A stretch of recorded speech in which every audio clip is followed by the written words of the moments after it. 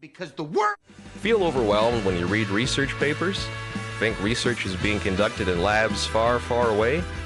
Well, tune into the Almanac Thursdays from 12 to 12:30 p.m. where we interview McMaster graduate students about their research. You learn about important research that's happening right on campus. Learn about what the guests did before research, how they got involved in academia, and what kind of impact their research can have on you. The Almanac is covering it all from Thursday 12 to 12:30 p.m. on 93.3 CFMU, redefining radio in your community. Hello, and welcome to the Almanac. I'm your host this week, Adam, and before we begin, I'd like to recognize that we are recording on the traditional territory shared between the Haudenosaunee Confederacy and the Anishinaabe Nations, which was acknowledged in the Dish with One Spoon Wampum Belt. And we have a very special episode for you once again. But before we get into that, so it's a pre-recorded one, but before we get into that, I saw a story pop up on my newsfeed that's very much related to what we're going to talk about today. It's about the education support workers negotiating their new contract with the education minister, et cetera, et cetera. So I saw this one news story pop up. The education minister kept saying, and this was a huge part of the huge part of his bargaining point, was that sick leave costs the Ontario province $35 million per day. So he kept saying this, and it seemed very strange because if it costs $35 million per day, there's 194 teaching days. So this supposedly means sick days cost the government $6.8 billion, but the support workers' budget is only $2 billion. So there was a really nice article on cp24.com. They went and fact-checked. So the number $35 million per day isn't exactly incorrect, but here's where it comes from. All teachers, including public education sector, or within the public education sector, including the support workers, but also including regular teachers, et cetera, if you pool all of the sick day pay for all of these people all year, this costs $600 million per year. The average number of sick days that a worker in the education sector takes, 17.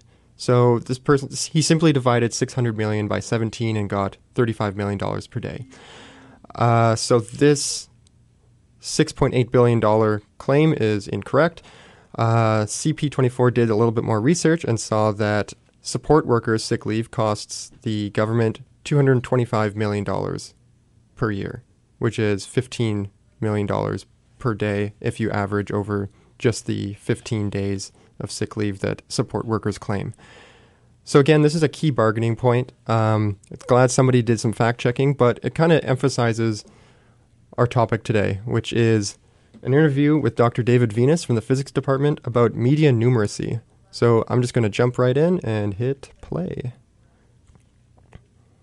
And then really they're confronted with an opposite set of circumstances.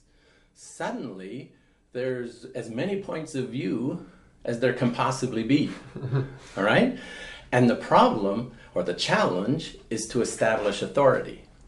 And self-awareness is going to be key if we're to learn how to make decisions about what information to accept and what information not to accept in the digital age.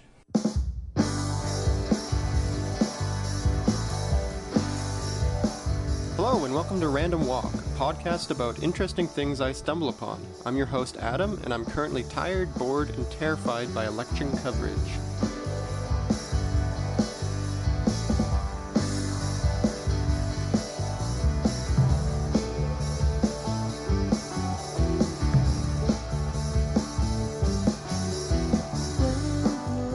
The Canadian and American federal elections are coming up. This time around, it seems like there's just as much discussion about the integrity of the candidates as there is about the media reporting on them. Fake news has become a globally recognized hashtag, one-line comeback, and an agonizingly slippery threat to democracy. And I hate it. I hate the term fake news. It's ambiguous and it doesn't really mean anything. So instead of concerning ourselves with fighting fake news, let's look at some of the ways news media can be misleading. Note that this doesn't mean someone is trying to trick you. Sometimes the most misleading stories are the ones that are just misinterpreted, which is scary because the information can just as well come from someone you trust as someone you don't trust. You know, as we face the challenges of jobs, creating jobs, losing jobs, the last thing that we need are NDP policies that are going to damage our competitiveness, things like a royalty review, 20% corporate income tax, which would give us a higher corporate tax rate than BC What or are you talking Ontario about? or Our Quebec. proposed corporate tax rate is 12%. I'm not sure who's briefing you, but I just do need to clarify that 10% to 12%. Absolutely incorrect. I know that math is difficult, but no. If you're saying 10% to 12% is a 20% increase. You said a 20% tax. If I might say increase. If so I just need to make that clear that we're not proposing a 20% corporate tax. That would be ridiculous. If I might carry on. Ooh, remember that one? Canadians, that was a 2015 deep dive into an Alberta debate. It was between Rachel Notley and Jim Prentice. So to summarize, Jim misspoke, calling out Notley for proposing a 20% corporate tax. In reality, she was proposing an increase from 10% to 12%. So this mistake is understandable, but the clip lives on as this gross caricature of mansplaining. And for those keeping score, Notley beat out Prentice in the following election. But there's some truth to what Prentice was saying. Some math is hard, but the kind of math that surrounds most news stories isn't, or it doesn't have to be. So I have made a career of investigating things using numbers. So that there is our guest this week. That's Dr. David Venus. He's a professor in the Physics and Astronomy Department at McMaster University, and I had a chance to sit down and talk to him about the news. Well, yes, and the whole issue of fake news is an important one. Mm-hmm. But the one thing I would point out is that fake news is a subset of all the misleading information. There's a whole bunch of very well-intentioned people putting out arguments that are not necessarily trying to mislead you, but you still have to try and decide, is that believable or not believable? So why am I talking to a physicist about news media? Well, good question. See, David's a very smart guy, and over his career has become very skilled at a certain number of things. When I do an experiment, all I get is a huge table of numbers.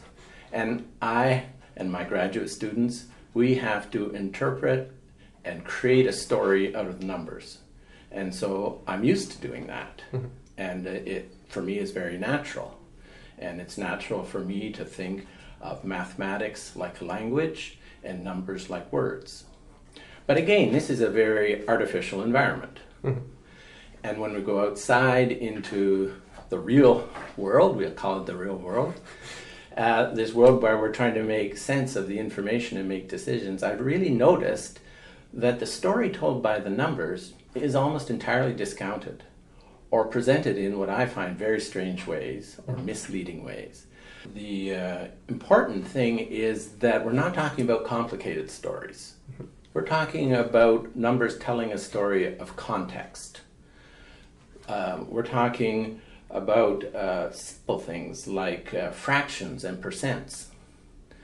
And people learn things in one context, like a classroom or a mathematics class or a statistics class.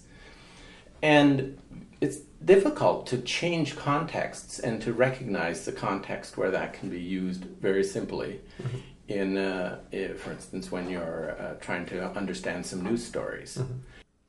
I work in the same department as David, but it wasn't until I saw his name pop up on an opinion piece published in the Toronto Star that I realized he was into the media like this. The first thing of his that I read was inspired by a book, Thinking Fast and Slow, by Nobel laureate Daniel Kahneman. In this book, Kahneman defines two ways the brain makes decisions. Process 1, which is fast, unconscious, and based on emotion, and Process 2, which is slow, methodical, and logic-based. In David's article, he proposed that the reason it always seems like we're making the logical decision and everyone else is getting caught making rash, emotional ones is that our brain is only aware of the decisions we make via Process 2. Effectively, we're blind to our own Process 1 decisions. Now, this isn't to say that Process 1 decisions are any more or less important than Process 2. They just serve different purposes. And when it comes to understanding the news and understanding stories that people are telling us, it's more useful to engage our Process 2 ways of thinking. Our System 1 which gives us our gut reaction, there's very little emotion in numbers. There's nothing to latch onto there.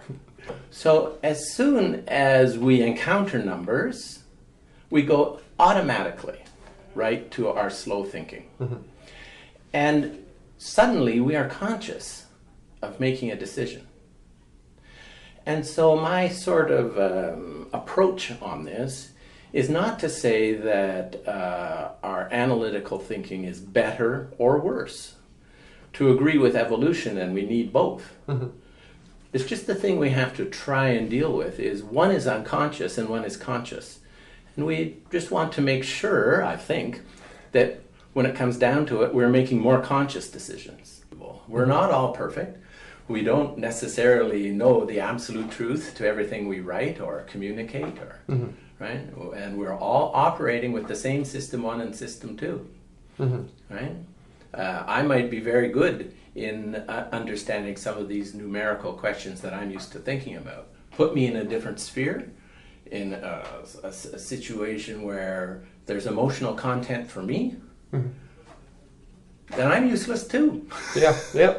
That's the key thing about this article, mm-hmm. right? To recognize that we all have to try and learn how to work with the way that we think, the way it's been constructed, mm-hmm. right?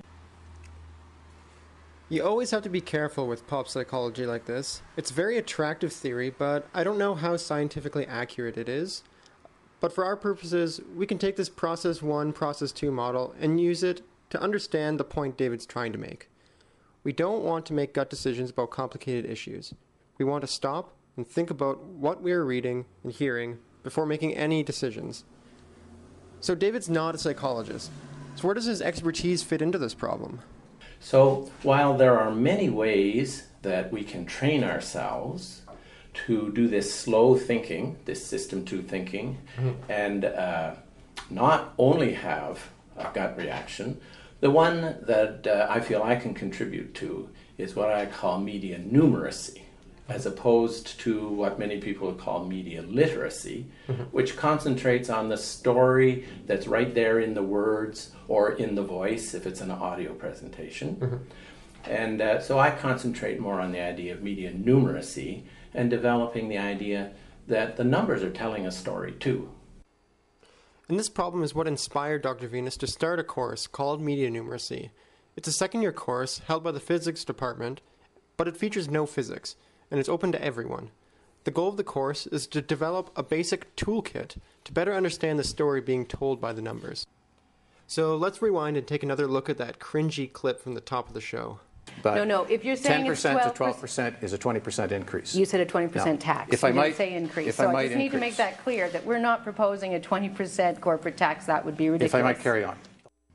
Okay, did you see what happened there? Prentice was taking aim at a tax increase from 10% to 12%, but claimed Notley was raising the tax to 20%.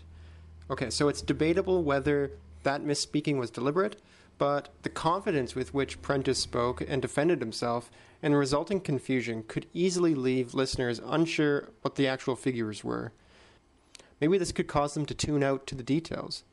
Maybe this could coax people into making an emotional decision about the two. See, being comfortable around basic algebra could help you not get sidetracked by the scrum. Now, I'm not going to take you through the whole course. We just don't have time. So let's focus on one concept, a concept so important that I got a little tattoo about it. The whole idea that a number is not a number, but there's some range. And the range might depend on how it's measured. Mm-hmm. It might be because there's a poll and they asked a certain number of people. I mean, everybody knows that you don't learn very much by going out on the street and asking one person their opinion. Right. And people also know that if you ask more people, you get a better sense. Mm-hmm. But we don't have much intuition about how many people we should ask to have how much confidence in what they're telling us on mm-hmm. average. All right? And my favorite example of this sort of effect has to do with our education system and what's called the Education Quality and Accountability Office, which the province of Ontario has. And this was set up for the very laudable goal of understanding and trying to measure our elementary students learning the math and literacy skills they should be learning. Mm-hmm. And so they set up a series of annual tests, standardized tests, and all the grade 6 students take the math test, mm-hmm. and then all the answers, they're all marked and so forth. And then they tell us what the results are and they interpret them. And this has been highly contentious for a long time. And the government says we should be accountable, people should know what's happening. But the teachers in the schools feel that this is counterproductive for the educational process, and that it's not helping learning at all. And so there's 2 points of view here, and as is often the case, I think that there's a real middle ground that very simple numeracy skills can help us understand. I mean, when the government puts together all the tests from all the grade 6 students, there's about 130,000 of those in Ontario. Mm-hmm. And so they say this percentage have passed the test. And the second thing they can calculate using a very simple formula. The simple formula is you take 100 for a 100%, mm-hmm. and you divide it by the square root of the number of people writing the test. So for the province of Ontario, it's 100 divided by the square root of 130,000, sorry. And so this means the answer, the average they get, if it moves by 0.3%, this is a meaningful change. And so province-wide, they can claim that, these changes in how students are doing are meaningful and they should be interpreted. Mm-hmm. All right, wait. Let's talk about this square root business. So he's not lying when he says a lot of this numeracy toolkit is just algebra, but where some of these techniques come from is a little bit more complicated. So let's dig into this one a little bit. Remember bell curves? Think about the marks you got in class. There's an average mark, where most students are located, and then there are marks that are higher and lower. Less of them, though, as you get further from the average. That's generally the case for events that don't affect one another. This is a general class of events, and students taking a test is a pretty good example of this, provided they're not cheating or helping each other or anything like this. In this case, the distribution of grades should look kind of like a bell. Has a peak in the middle where most students are located, and the number of students receiving higher and lower marks decreases rapidly away from this average. It's actually amazing how many things follow this sort of distribution, but that's a story for another podcast. The important thing is that the more students that take the test, the higher the peak will be relative to the width of the bell, and the more certain you're going to be of what the average value is. For example, if you have 3 students taking a test, you're not going to get any sort of bell shape, and you're going to have a very hard time trying to predict what the average score of students is going to be. Now, where the square root comes from in particular, so that basically comes from the idea that more measurements will make the bell look thinner and pointier. And so this is going to give you a better constraint on the range of test scores that you can expect. And now when it comes down to the Board of Education, like the Hamilton Wentworth Board of Education, there's now 3,500 grade 6 students. And so when their score changes, if it changes by 1.7%, then this is meaningful. Mm-hmm. And so that's still a reasonably small number, and you could imagine tracking that and seeing if your local initiatives are making a difference. Mm-hmm. But then it comes down to the individual teacher, the grade 6 teacher who's teaching math in their school. Most of our schools in Ontario, our elementary schools, are not very large. Mm-hmm. Most of them have just one grade 6. There's just 30 students in that class. And now 100 divided by the square root of 30 is 18%. That score is only good plus or minus 18%, which is a huge variation. Mm-hmm. One year it might be up 18%, the next year it's down 10%. It can easily fluctuate all around. From a C+ to an A-, effectively. Effectively, yeah. Bouncing all around entirely because of the way numbers work, of what's called sampling and statistics. But it's a very simple idea and a very simple formula that anybody could use. And the teachers are saying, well, you know, my score went down by 18%, and now all the parents are unhappy, and I'm being visited by a special team from the Board of Education about my teaching methods. All these things are happening. I'm being judged on statistical fluctuations. This is entirely unproductive. And the province of Ontario is taking the opposite point of view. All these changes of 0.3% really mean something. And so here's a situation where a little bit of media numeracy will go a long way. Because the individual parent, where did they get their information from? They read all these articles. They look at, for instance, the Fraser Institute on their website does a ranking of all the schools in Ontario. And the parents say, oh, look, this one here has a low score. I'm going to buy my house the next block over because that school has a much higher score. And the Fraser Institute ranks all these people make investments according to their house of $1 million, $500,000, all based on statistical fluctuations. It's amazing. And then to compound things, what happens at the Board of Education level? The Board of Education, of course, wants to have accountability, wants to have the math program delivered well, and so they say, which schools are particularly low? How can we help them?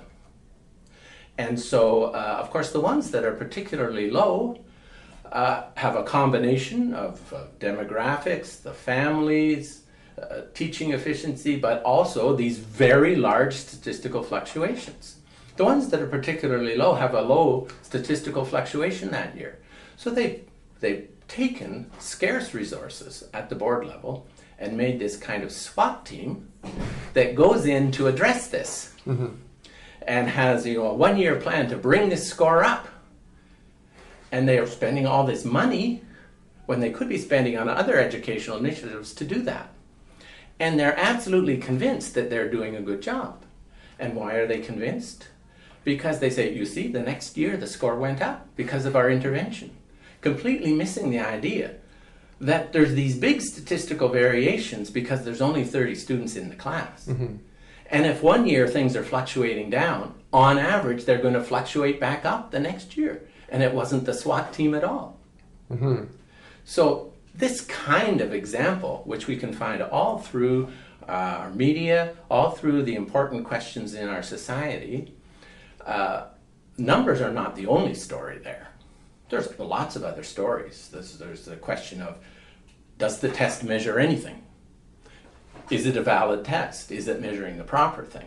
I mean, I'm not saying this is the only approach, but it's certainly an important component, and it's the component that it's an example of the kind of situation that I am focusing on in this course. What I try to develop is what I call a toolkit, a numeracy toolkit, and there's about 10 or 11 ideas, all that can be written out in one line.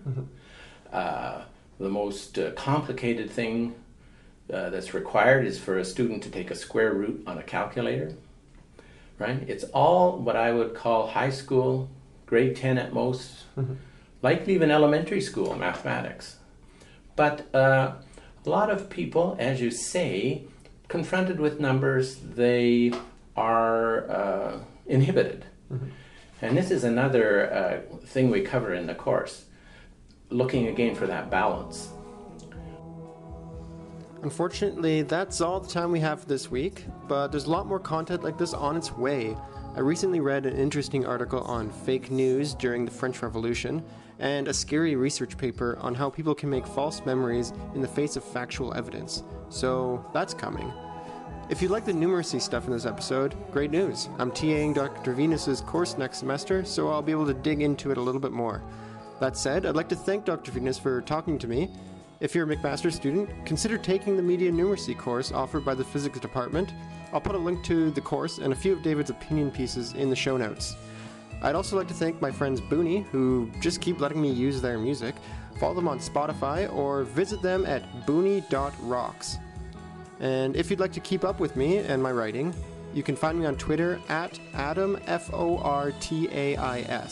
Thanks again for listening, and I'll talk to you later.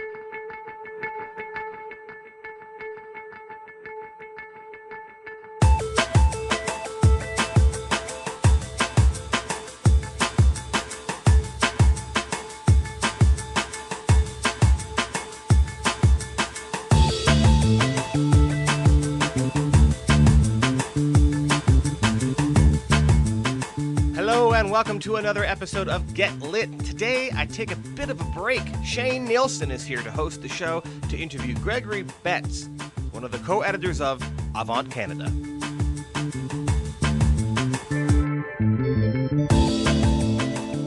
I can't even begin to get into how incredible Shane Nielsen is.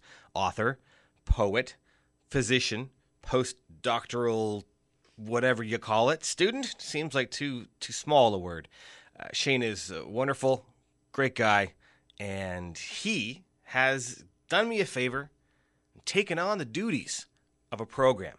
He's going to be interviewing Gregory Betts. Gregory Betts and Christian Book are the co-editors of Avant Canada. They're going to talk about this collection. It's super interesting stuff, and it's Shane talking to Greg. Enjoy the show.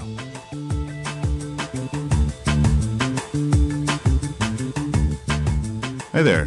My name is Shane Nielsen, and I'm here with Greg Betts, one of the co-editors of Avant Canada, Poets, Prophets, and Revolutionaries, a book that's recently been published with Wilfrid Laurier University Press. I'm going to introduce myself in the show briefly. I'm a poet who is doing a postdoctorate here at McMaster as part of Shirk's Talent Award, and I know you love it. You tune in every week and listen to Jamie masterfully interview poets and writers across Canada. I put poets first there as a method of resistance. It's a weekly show that Jamie's been doing incredible work on for years now, and